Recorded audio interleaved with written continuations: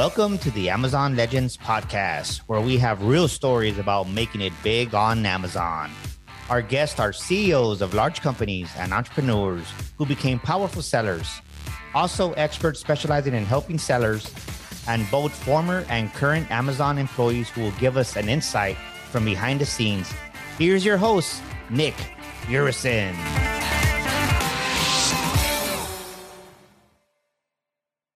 Welcome to another episode of Amazon Legends. My next guest today is a mechanical engineer by training, and he built 5 brands. Even though he's a mechanical engineer, he decided to build brands instead of machinery.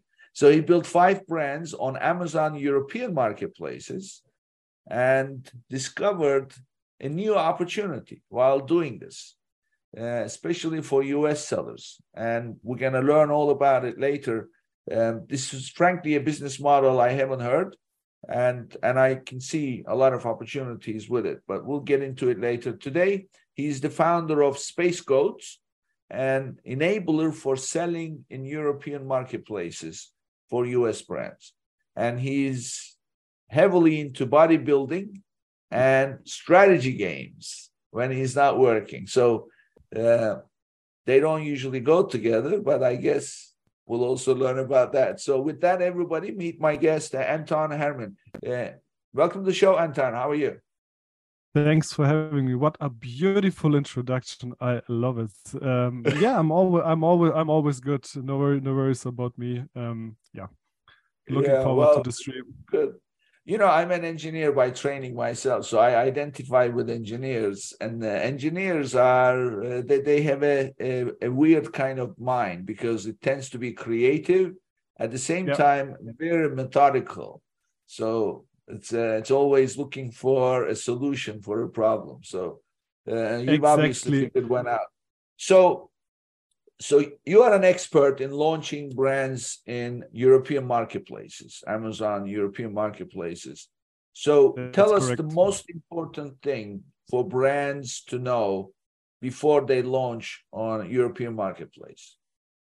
As always in life, or in every area of the life, prioritize well. I guess it's the best tip you can get. And with this one, we can dig deeper.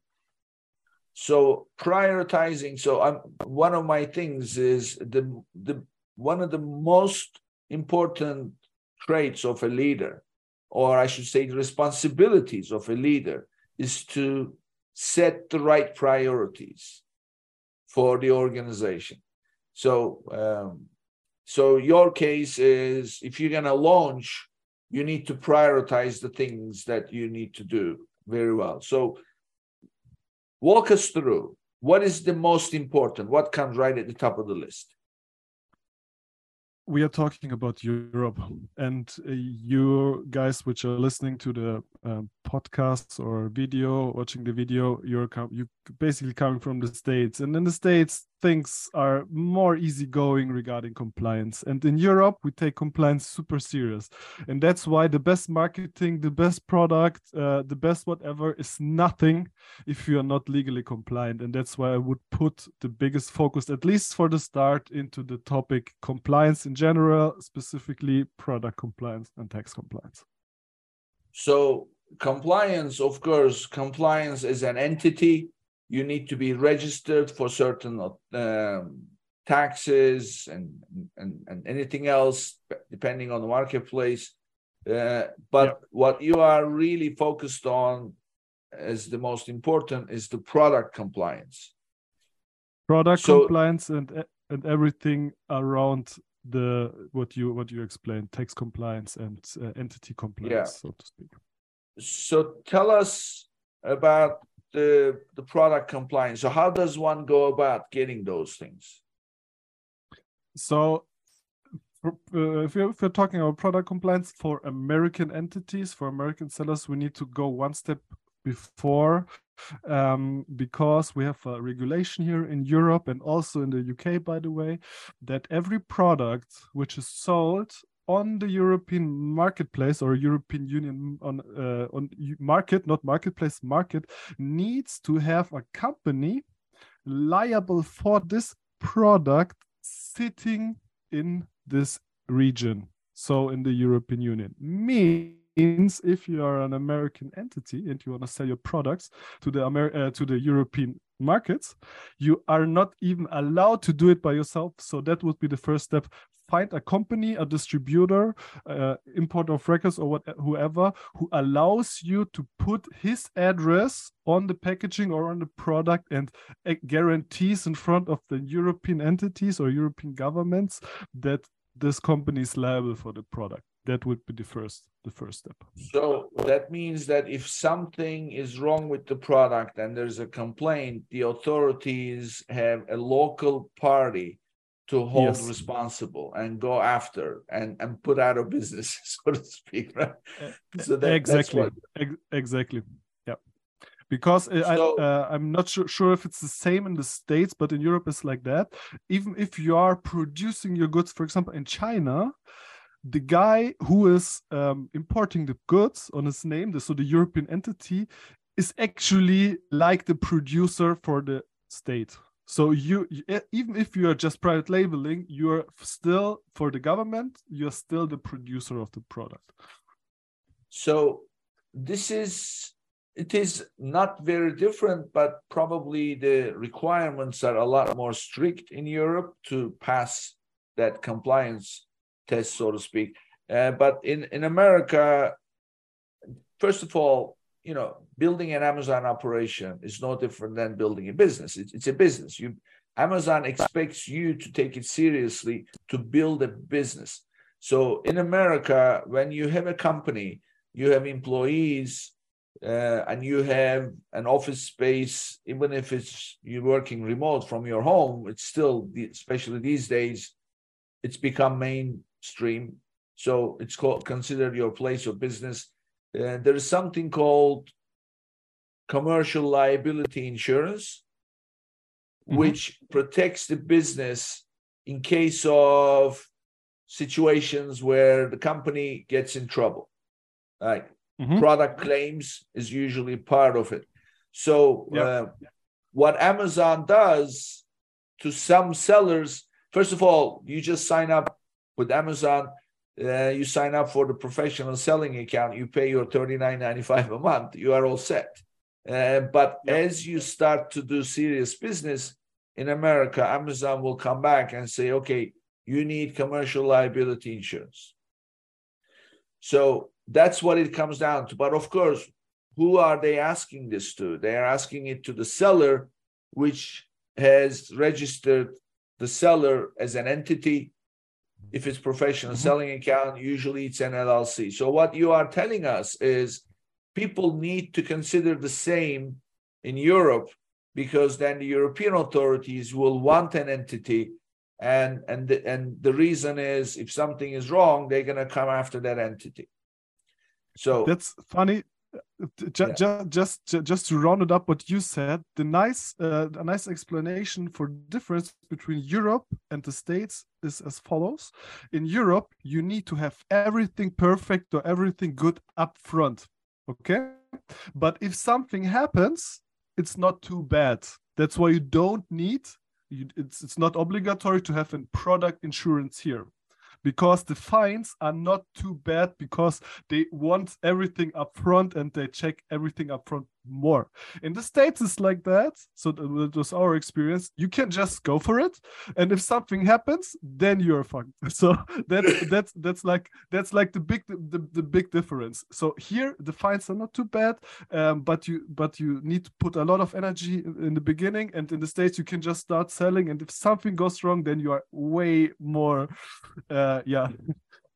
trouble than in Europe. Everything is magnanimous in the US, right? So everything is built for scale, and when they fail in scale. So it's true.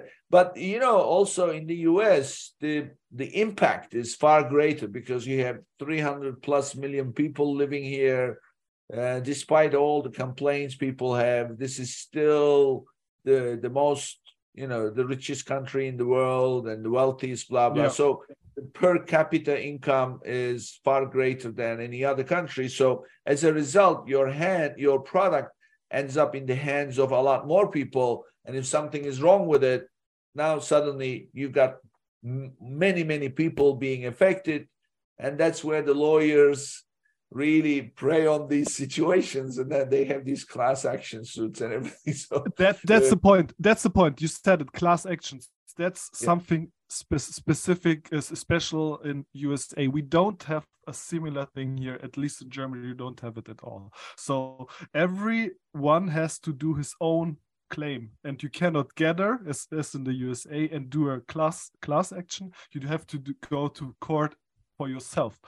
And that's the big difference. And that's why the fines are not as high as in the States, because when you have like 100,000 people which are on the same payroll or class action, then you have, of course, more liability. So, tell us, how does one go about getting a company to be liable for them, and then what happens next? So you have two options. Either you go with your own company, so you can set up your own entity as a subsidiary entity for an American company in the European Union. There are better countries, there are worse countries, especially tax-wise, and then you get your VAT number, and then you can operate as a fully integrated European Union company. That is the first option. Of course, more complicated because you're in the end liable for your product in the European Union with your European entity. First option. The second option is you find a partner which actually allows you to use their company on the packaging or on the product, which is liable to the government, which company is liable to the government, and therefore you would need to test the products really in depth, or the company which will be liable for the product will test it in depth, and of course will want a share of what's going on here. I just give you a rough idea.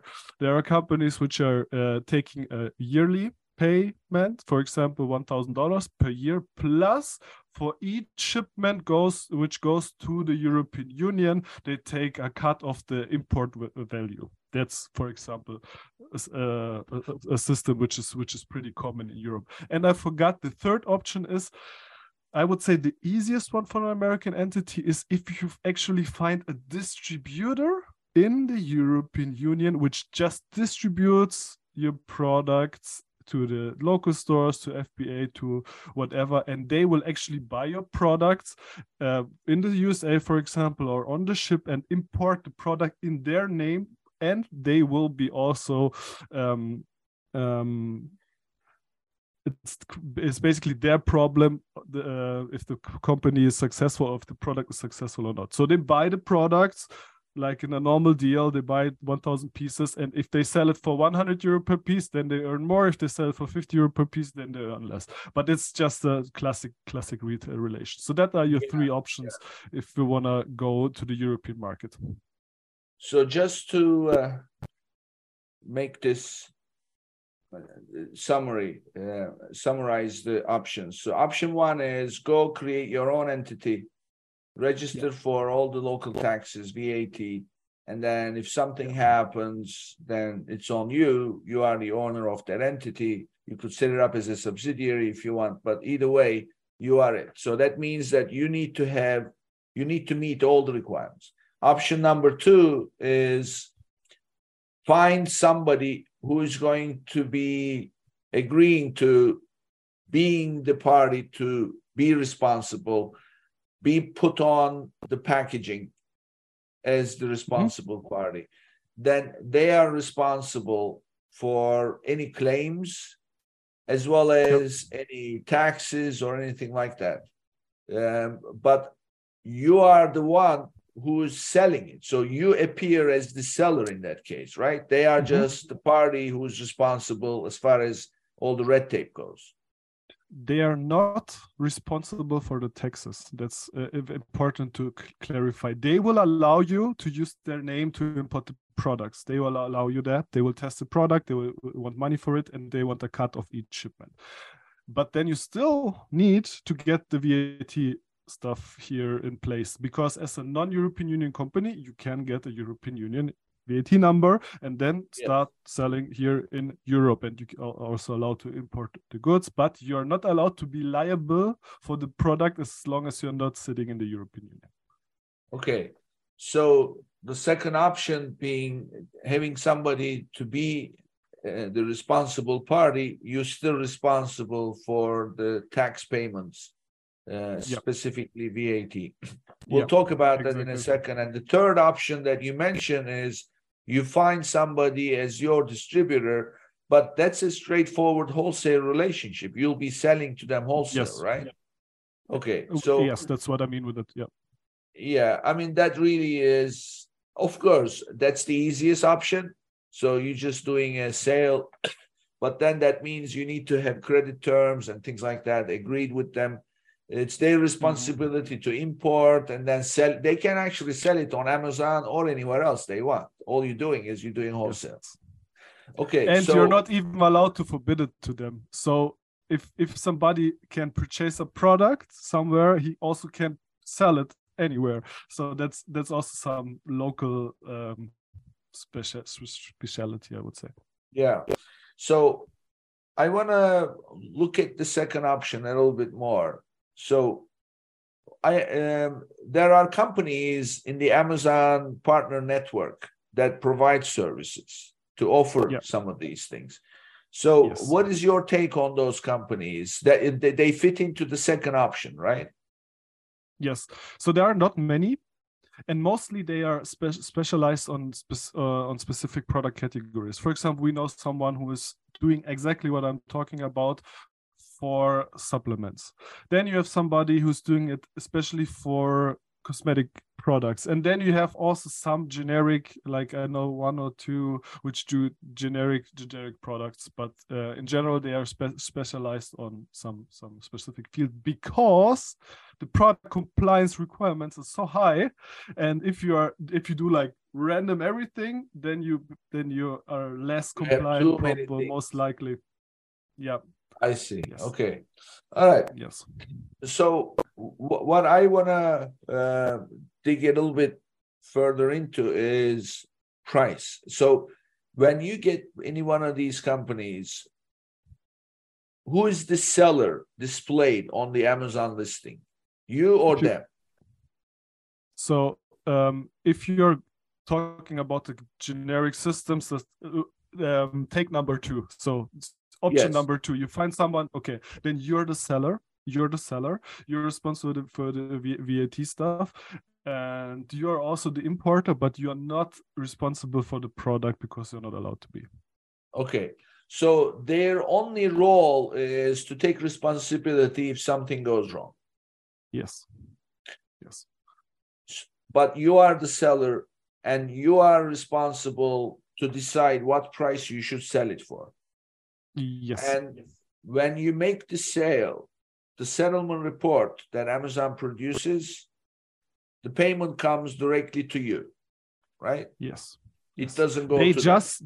They just allow you to use their address, nothing else. That's all what they do, nothing else. Okay. Just this. So what I want to dig into is the VAT, because this is a foreign concept in America.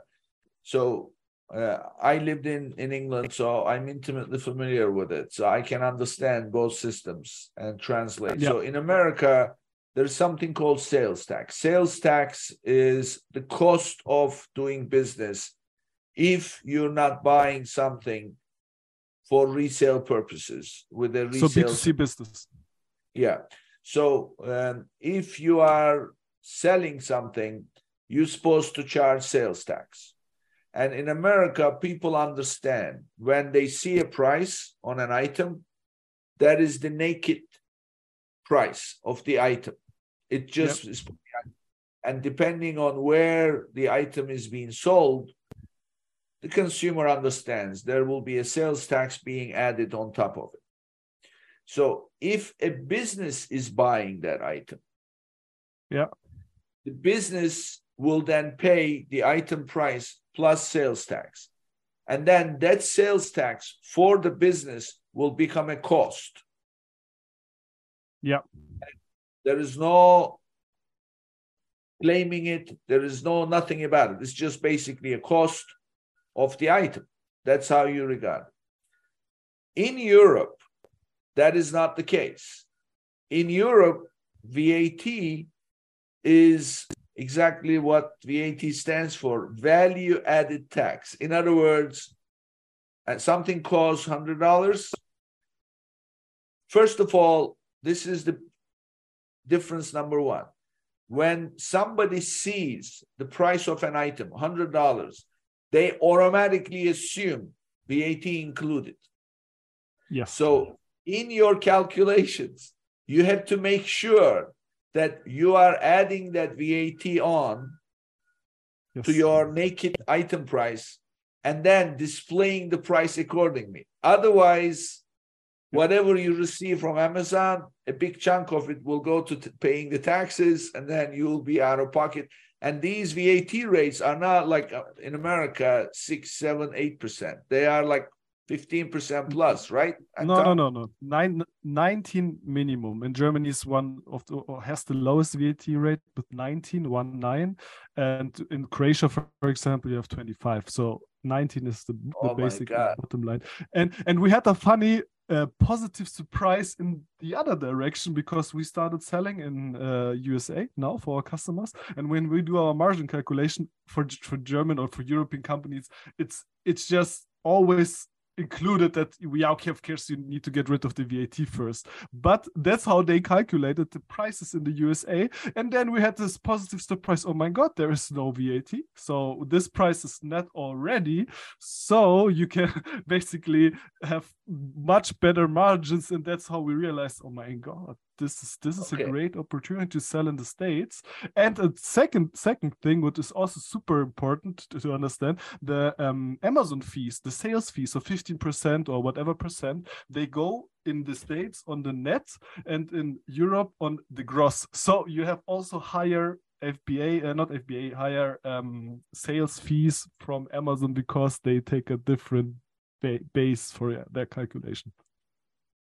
So they apply their commissions on the gross. Yeah, in Europe. Yeah. That's unfair. Because you're not getting. Okay, so do they charge VAT on their fees? Yeah, but as you're B2B, then you will get it basically back. Okay, so it's a bit different. It's a bit different. It's reverse charge, because they are in Luxembourg. Amazon is doing their VAT in Luxembourg, and you basically buy a service from a Luxembourg company. And if you have country in Europe, from one country to another one, a service invoice, then there is no money involved, you just need to balance it, but there you don't need to pay the VAT first and get it back later if it's a service between two different countries. Okay, so this is where I want to dig into it a little bit further. So okay, let's make it simple. You made $100 sale on Amazon Germany. That $100 will include $19, as you say, 19%. Let's assume. Let's say 19, but it depends where you come from. If you come from the gross, then 90% of the gross is just 16%. Yeah. So from $100, you would have $16 VAT. That's gone. Yeah. So just for the sake of example, let's say the naked price of an item is $100. And you're supposed to charge 19% VAT.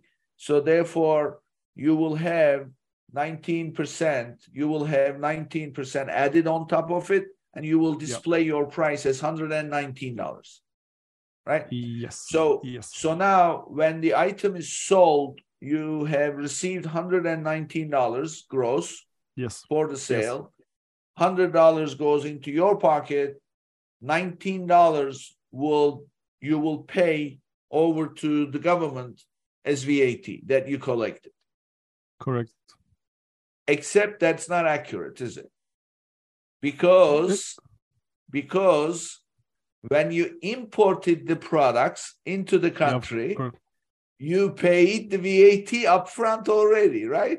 Yeah. It depends on the country. To be honest, it depends on the country. In Germany, you have it like how you explain it. So, for example, if I import goods for 1 million, I will pay 190,000 to the government first and get it back later on. In some other countries like Netherlands, for example, or in UK, you have the postponed VAT scheme, and there you just balance it, so there is no money involved. So it also depends on the country where you do your import process. Plus, also one thing to add: everything you buy for a gross price, you always have to pay the gross price, and then you will balance it with your incomes. Basically, that's how the system in Europe works. So everybody knows that this money is anyhow just for the balance. You still need to flow the money over there and get it back from there, and then but that's Europe.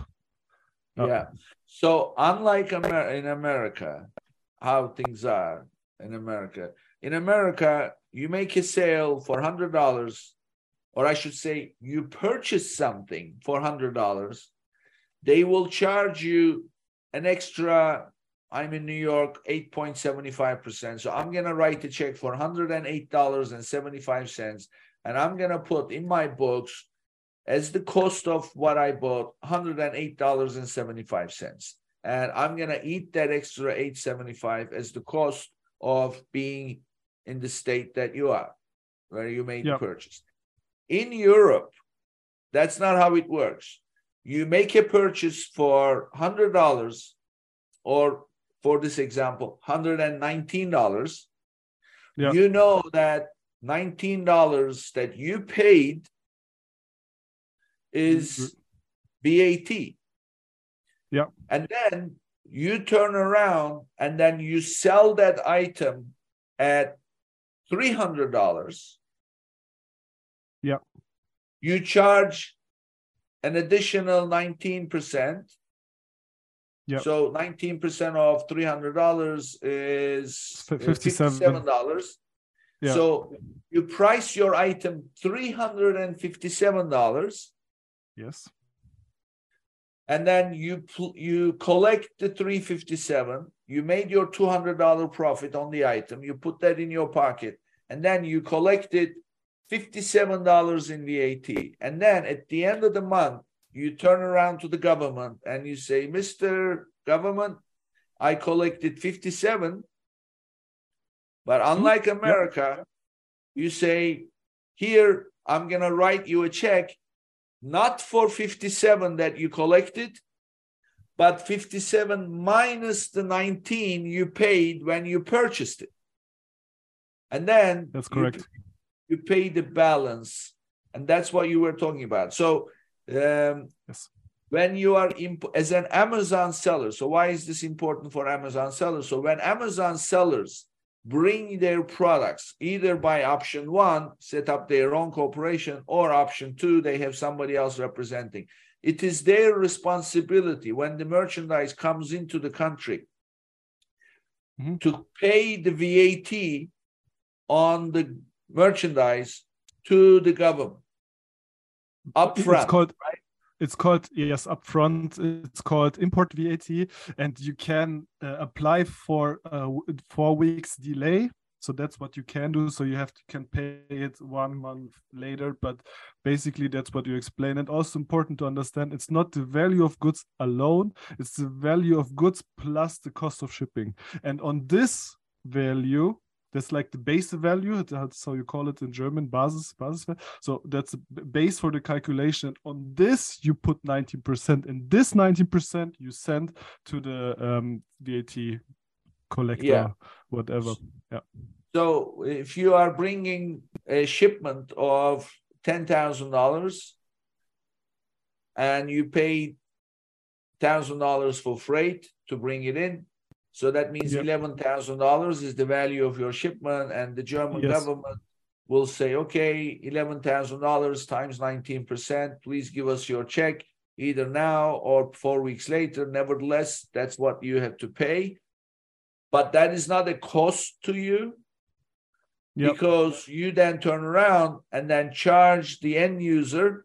When you price your item, you price it accordingly, and then you collect And because you are there to make a profit, that's another conversation, but I'll get to in a second.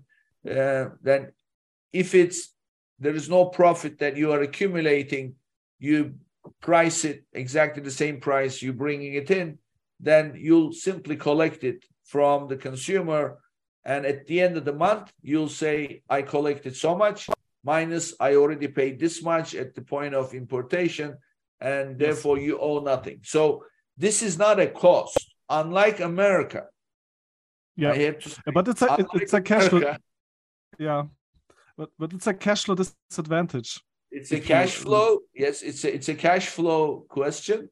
Definitely, you have to have it, but it's not a cost. I'd rather face a cash flow problem than a cost problem. Cost cannot go away, but cash flow you can deal with. Okay, that's true. So let's now discuss the pricing. So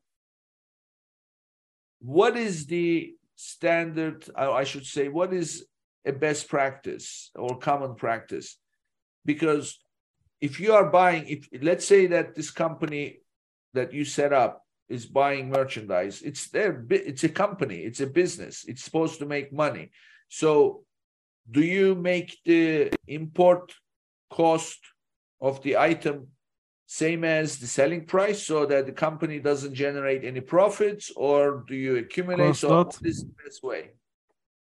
So the best way is that you put all your costs in one spreadsheet and you see the VAT, you see the sales fee, so the commission for Amazon, you see the FBA fee, you can assume some kind of take cost, not a cost, total a cost. You check how much you have for returns, for example, so you can check your return value of USA to see some dimension at least. You need to figure out how much your pre-FBA might cost, and some other maybe you have some other problems with the product quality or whatever, or some default products.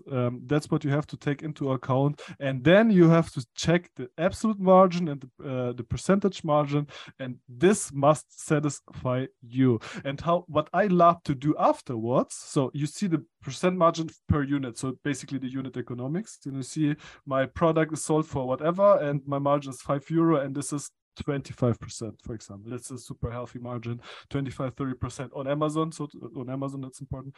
20 to 30, it's a good margin. What I love to do then is making a P&L. So there I check the cash flows, and there you see the impact on better or worse margins on your actual business project. Okay, and there you see numbers, because it always looks good when you check the unit economics. But just to give you an idea, we are doing that kind of potential analysis for some customers of us, and then financial planning and whatsoever.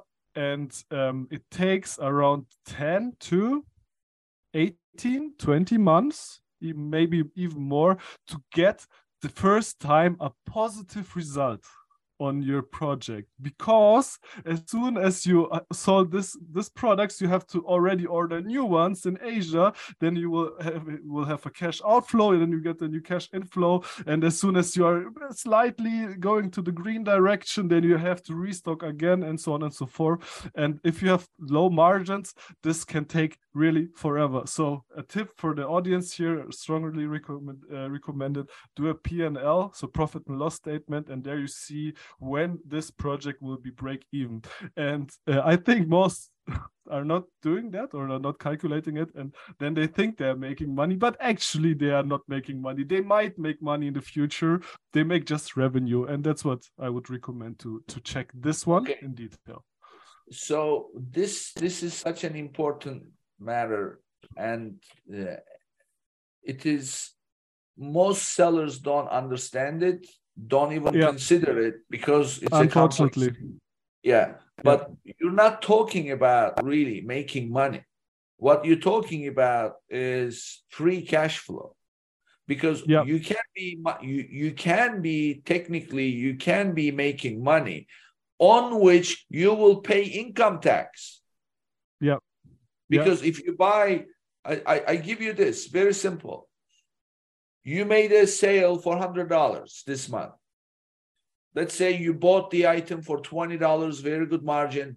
You spent $20 on advertising. You spend $15 on Amazon commission.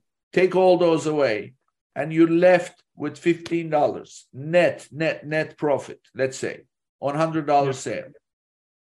Yeah. Now, at the end of the month, you sold $100 worth of, you generated revenue $100 worth, but the merchandise portion was $20. Well, guess what? You had to have $20 worth of stock in order to generate $100 sales at the end of the month, right? So, and the chances are you didn't just order the $20 worth of merchandise. You placed a PO for generally 3 months worth, right? So that means you had $60 already invested in cash flow, in stock. By the end of the month, you still have $40 worth of merchandise left. But it doesn't matter because China is not going to wait for money. You already paid them probably 70% upfront when you placed the order. So you are already out of pocket $60. Then you made the $100 sale. Now, net value of the profit you generated that month is, let's say, $15. But you are already out of pocket with $60 worth of merchandise. You compensated $15 of it with the profit you generated. You still out of pocket $45. Yes. Now the government is not going to say, "Oh, you are cash flow negative, so we're not going to charge you taxes." No, at the end of the month, I mean, usually this is at the end of the year because you're declaring your taxes. Your cash flow doesn't come into it. You're going to calculate your profit. So that's why I'm saying, technically, you are making money. But what you are referring to is the practical thing that people should consider, that is cash flow. And you are always running cash flow negative. And the higher the margins, the easier. The lower the margins, the longer before you see a penny, right? And then more cash, then more revenue you generate, and the more sales you make, then more out of cash you are. So you need more cash if you sell more. It's insane, but seriously, guys, check the numbers and do it for your own business case. And as Nick said, I love your explanations, by the way. Perfectly explained. Margin, one thing, and shipping time, and or ship payment conditions. So that are your three options to improve that project, and really play the numbers game. Play around and then negotiate back with your supplier. Check maybe it's worth it to pay more for a product if you have 2 months less shipping time, for example, or better payment conditions. That's what you really need to check up front. And perfectly explained. I love it. Yeah, the situation gets harder to deal with because you placed your PO for, like, take the same example, $60 worth of merchandise. You placed the PO. At the time you placed the PO, you have no merchandise, no nothing yet. You paid already 70% of it. And then by the time they ship, you pay the balance. Because usually that's how arrangements are. They want to be paid. They don't care when it arrives. If you can pull off a deal, it's even better. But let's assume you don't. So you are out of pocket $60 already. Plus, when it arrives in this European destination location, you have to pay another $19 on top for VAT, right?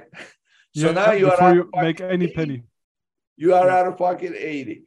So it is, of course, you get that back as you make the sales because you're collecting the VAT back, but you are the one who has to finance. So this, to me, really, out of this whole conversation, there is nothing new here specific to European marketplace about your margin versus your cash flow dynamics. That's the case no matter where you are selling.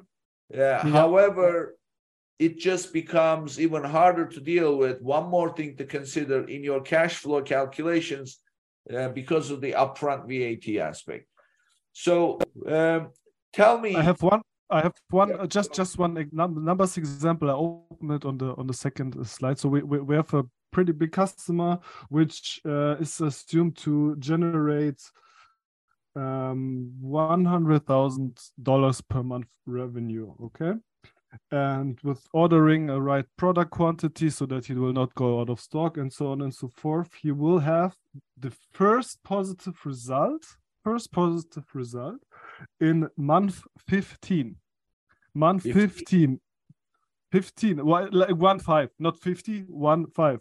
In month 15. So he's making a lot of revenue, but the revenue always goes directly to restock the products, and the margins are middle cool, so between 10 and 20% are the margins, and that's the biggest problem. If we raise the margins to 20, 25, 30%, then we will have a directly different result. That's why the margin is super important. 10-15% it makes it tough. And by the way, to achieve 10-15% net, it's still a pretty healthy operation.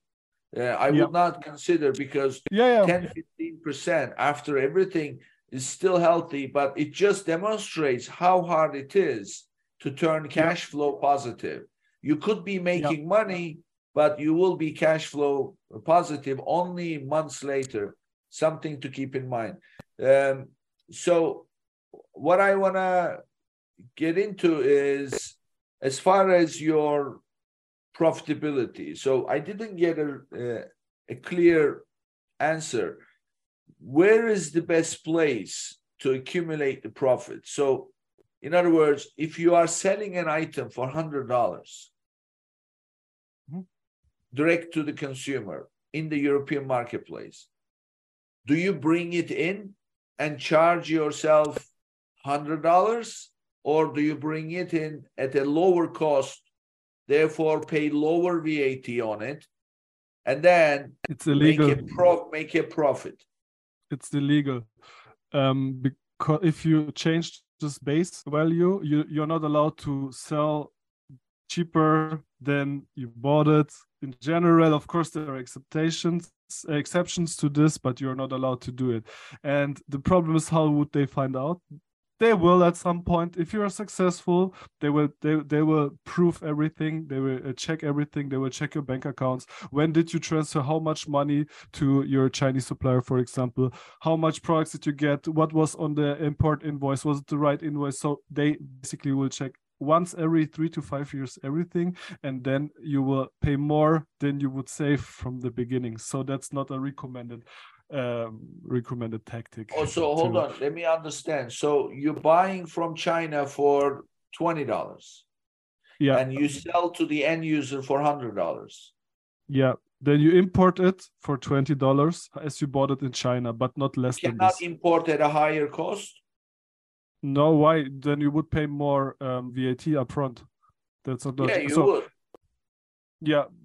But you wouldn't make profit. You wouldn't make profit in Germany. You would make profit wherever you are accumulating the profit. That's how. Okay, so that is the question you have. Okay. Yes. Okay. That is smart. So for example, you have a North American company, and the North American company is buying the products, for example, for 20, and then they are selling the product for 40 to the European entity, and the European entity is importing it for 40. Then of course take all the profits out of Europe. That's for sure. That's just for sure. Have as low profits in Europe and pay tax on it as possible, because the taxes here are just higher. You can do that too. You can do that. Yeah, that's possible. But you have like two companies then. Then you have like a European entity, and then you would have an American entity. I'm not like tax advisor or something. I'm not sure if you can do it with the same company, because you already bought it and you will just import because otherwise you would also cheat the import value. You know what I mean? So you can sell the products from one company to the other and take the second value as the import value. But if you already bought it as one company, you cannot import it for a different value to Europe. It's also illegal. in my understanding, because why should it be higher the price than you if you bought it? So there is no purchasing agreement in between. Well, there are different business models. Like one of the business models I'm familiar with, they have these group buying offices. So the whole sole purpose of the company is to consolidate orders and then make one centralized purchase. And then they turn around and then they invoice the individual companies for their share of the purchase. So it's a legitimate way of doing business. It frankly focuses the purchasing, and you can increase your buying capacity by consolidating similar items. So there are business models like that. So it is understandable for another entity to be making the purchase, in this case, the parent company. Exactly. And then the parent company can invoice the subsidiary in Europe and therefore not accumulate any profits. You will pay a little bit higher VAT upfront, but you will avoid having to also declare income tax and everything else locally, the European. So, but what is it? Therefore, you need a second entity. That's important. You cannot do this model with just one entity, in my understanding. But with the second entity, as you said, that's super smart.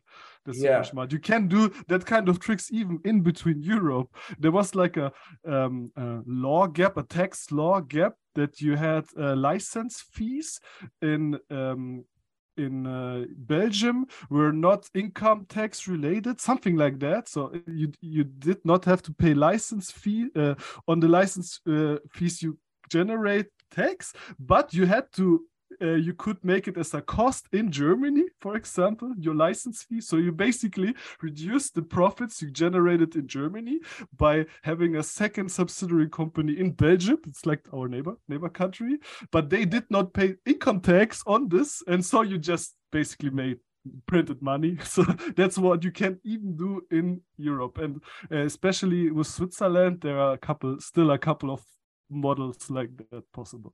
Yeah. So let's talk a little bit about the brand registry aspect of it. So how does the brand registry work? Is it registered in the name of if the brand is on the brand registry in the US, is it already done, or do you have to go through the same brand registry in Europe? So you need for Europe another brand registration in the OIPO. That's European Intellectual Property Office. I guess that's the correct pronunciation, and therefore you need to register your brand in Europe as well, plus in UK, because UK is not part of the European Union anymore. So you would need to register the brand, but you could add this brand number to your American brand registry account. So you would not need to open a second brand registry account. You will just sum up your brands in the same account, and they can be like global. Just to give you one example, as UK was part of the European Union, the European brand was also valid in UK. After the Brexit, every brand which was registered for a European brand before the Brexit got automatically for free a UK brand. And you could see it. I didn't know it. I just saw it in our brand registry that we have a European brand and now a UK brand just for free. That's so you can sum it up in one brand registry, and that's pretty easy going, but you need to go through this registration once again. Okay. So is there a way we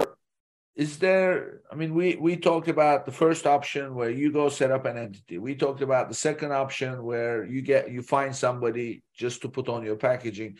And then the third option is just wholesale deal. Is there like a fourth option where you kind of have a mix where you have somebody that facilitates all the transactions, and then at the same time, you don't have to deal with all the individual moving parts? Is there something like that? Yeah, so I guess you're teasing our service, and maybe why I'm explained it to me. You explained it to me, and I'd never heard about it. So it's a business model that it's not unique to you, so to speak, because others can do it, but I don't know anybody else doing this. And then you figured out, I guess, with your mechanical engineer mind. So share with us what it is that your model provides. So we sell other companies' products through our Amazon account all over Europe plus UK. And as we are the seller of the product, we are also liable for VAT purposes, for extended product responsibility. We did not talk about it at all, like packaging registration, electronic trash, all that kind of stuff, textile registration. So we have a couple like battery trash. And as we are the seller, we are liable for it. And we do it once and can sell it for a lower price to our customers. The only thing at the moment, just for the moment, what you need for this system is one VAT number, just one VAT number, in somewhere in Europe. That's all. The rest is covered by us. We can be the responsible person, but we don't want to import the products. It's kind of a business model specific issue because we want to give our customers the full control of their success and, of course, the opposite of success. So it's then we make with this model, we make it as a commission-based model. Okay, that's why we need it. It would go way too deep, but in easy words, you need one VAT number. We still prove your product compliance. We still can import products in our name, but on your VAT number.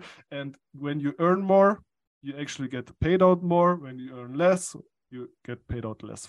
So that's in super easy words. So you don't need to. So let's dissect this. First of all, I'm a seller in the US. I have my brand registry, and I don't need a seller account in Europe. No, it goes under your seller account. So everything that is sold, my products, they're under your seller account. My brand will still be my brand. Yes. But I will authorize you to sell my brand in the European marketplace. Yes. I will need my own VAT number. Just one to sell all over Europe. That's a big difference. Just one number instead of 8 or 9 or 10 or whatever numbers. Okay, what is the entity that will obtain that VAT number? Because it has to be a European entity, right? It cannot be a US entity. That's what I said before. An American entity can get a European VAT number. I see. Okay. So as the American entity I will obtain a European VAT number. Yes. Not individual to each marketplace. And then when I send the merchandise to you, I will pay the import VAT on it. It's still my responsibility, right? Yes. At that point, the merchandise is in. Yes. Yes. Building the listings and everything else. Who does that? Still I do that, right?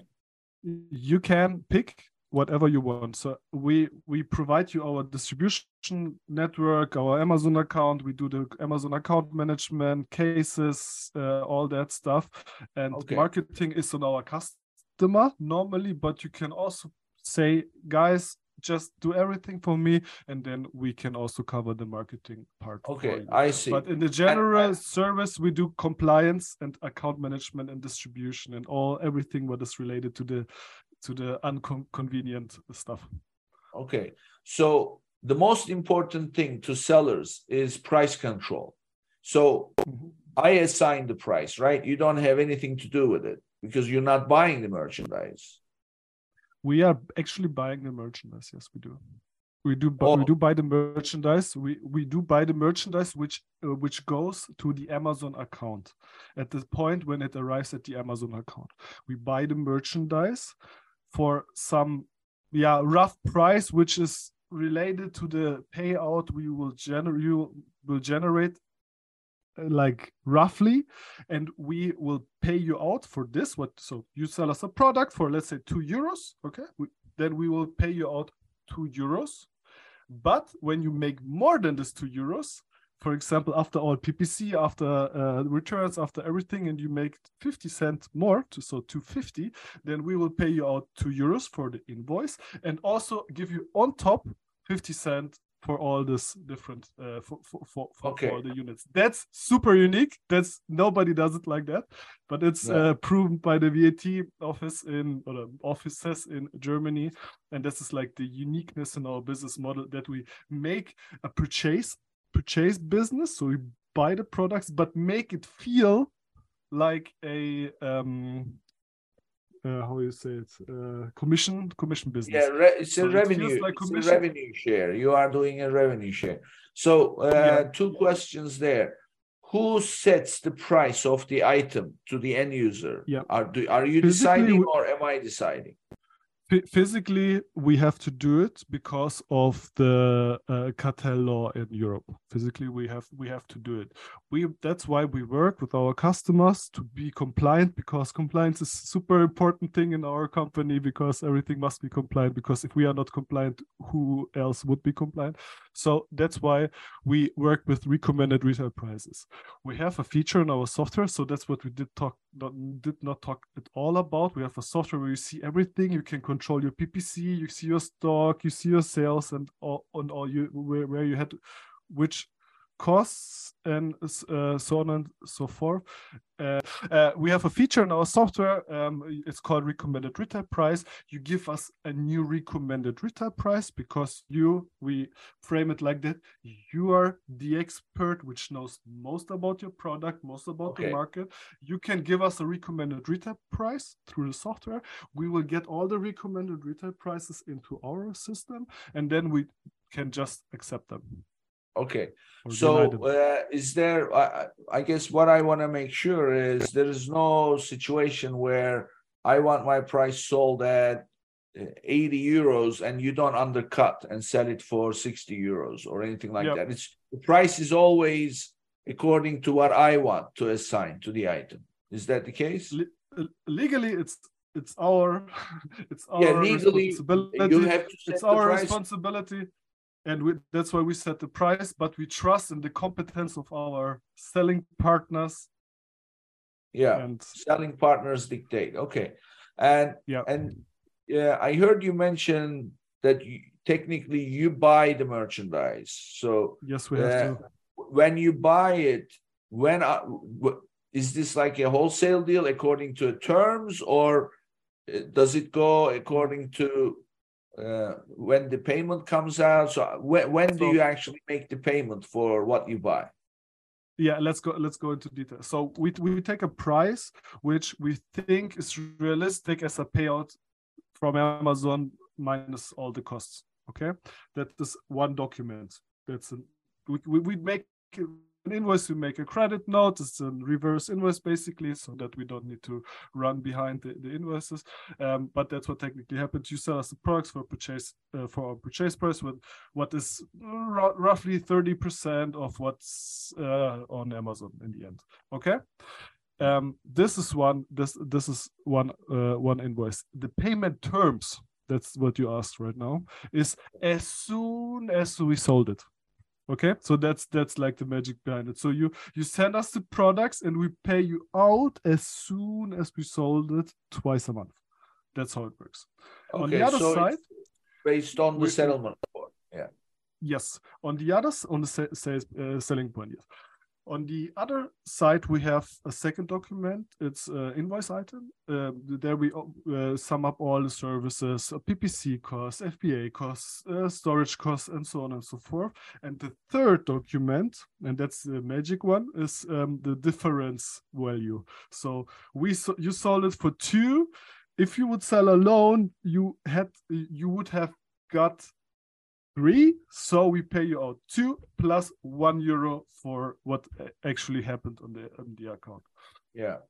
Okay. It must be so complicated. Sorry that you for understanding. We would love to do commission. We would love to, but as we are selling internationally, we are not allowed to use the system internationally, because as soon as Amazon brings one product from France to Spain, we would need to do a commission between our Spanish VAT number and our French VAT number, and you know where this goes. If you have to do it with always when Amazon is moving a product from one country to the other, this model will not work practically.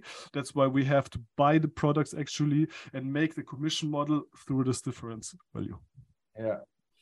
Yeah. Well, so I mean, it looks like nothing with Amazon is simple, right? So everything is always complicated, and the devil is in the details. So it does sound like you created a fourth option. So Yes. This is very valuable for anybody who wants to expand into European markets, who doesn't want to create another entity, who doesn't want to look for a partner, who doesn't want to deal with all the stuff where they have to deal with now, where they accumulate profits, how they price, and then collect the VAT and declare all that stuff you're taking care of. Plus, you're facilitating the sale while they maintain control over their price. Yeah. And it sounds maybe a bit complicated, but it's just an understanding thing. If you understood it once, you understood it, and then you will get 3 documents each month instead of for each B2C transaction, 1 document, because that's what normally would happen. Okay, normally you would send an invoice to every single end customer which bought your product. It can go into the thousands, 100,000s, and we accumulate them all and give you 3 invoices per month. So your bookkeeping is way easier, and you reduce the costs for VAT, consulting, for legal consulting, for all that stuff. And that's why I think, especially for non-European companies, it's a good option. Yeah. At least to start. Yeah, exactly. I mean, because at the beginning, you want to minimize headache and costs. Yeah. It sounds like because you need to experiment. There's so much unknown in terms of, what will be your return on advertising, what is the best way to advertise, and all the creating the listings, a different language and regulations. So it sounds like it's something that will help. So tell us, how can people reach you and find out more about this? Anton@spacegoats.io is my email address. You can follow me on LinkedIn. We do some content over there. Anton Hermann is my name. We have a YouTube channel. You can subscribe for this one. Maybe this one I'm asking here live. Nick will also attend our show once. And yeah, I think that's it. Anton@spacegoats.io. Reach me on LinkedIn, on Facebook. Would love to hear your questions, and we are happy to help. This is valuable information. We've done a couple of episodes on international expansion, but we didn't really dig so much into it. So this was excellent. Thank you, Anton. Thank you, Nick. And this brings us to the end of another episode, and I'll see you on the next one. Thank you for tuning in to today's episode. Be sure and subscribe, rate, and review our show. And be sure and share an episode with a friend. And thank you so much for being with us today. We'll see you next week here on Amazon Legends.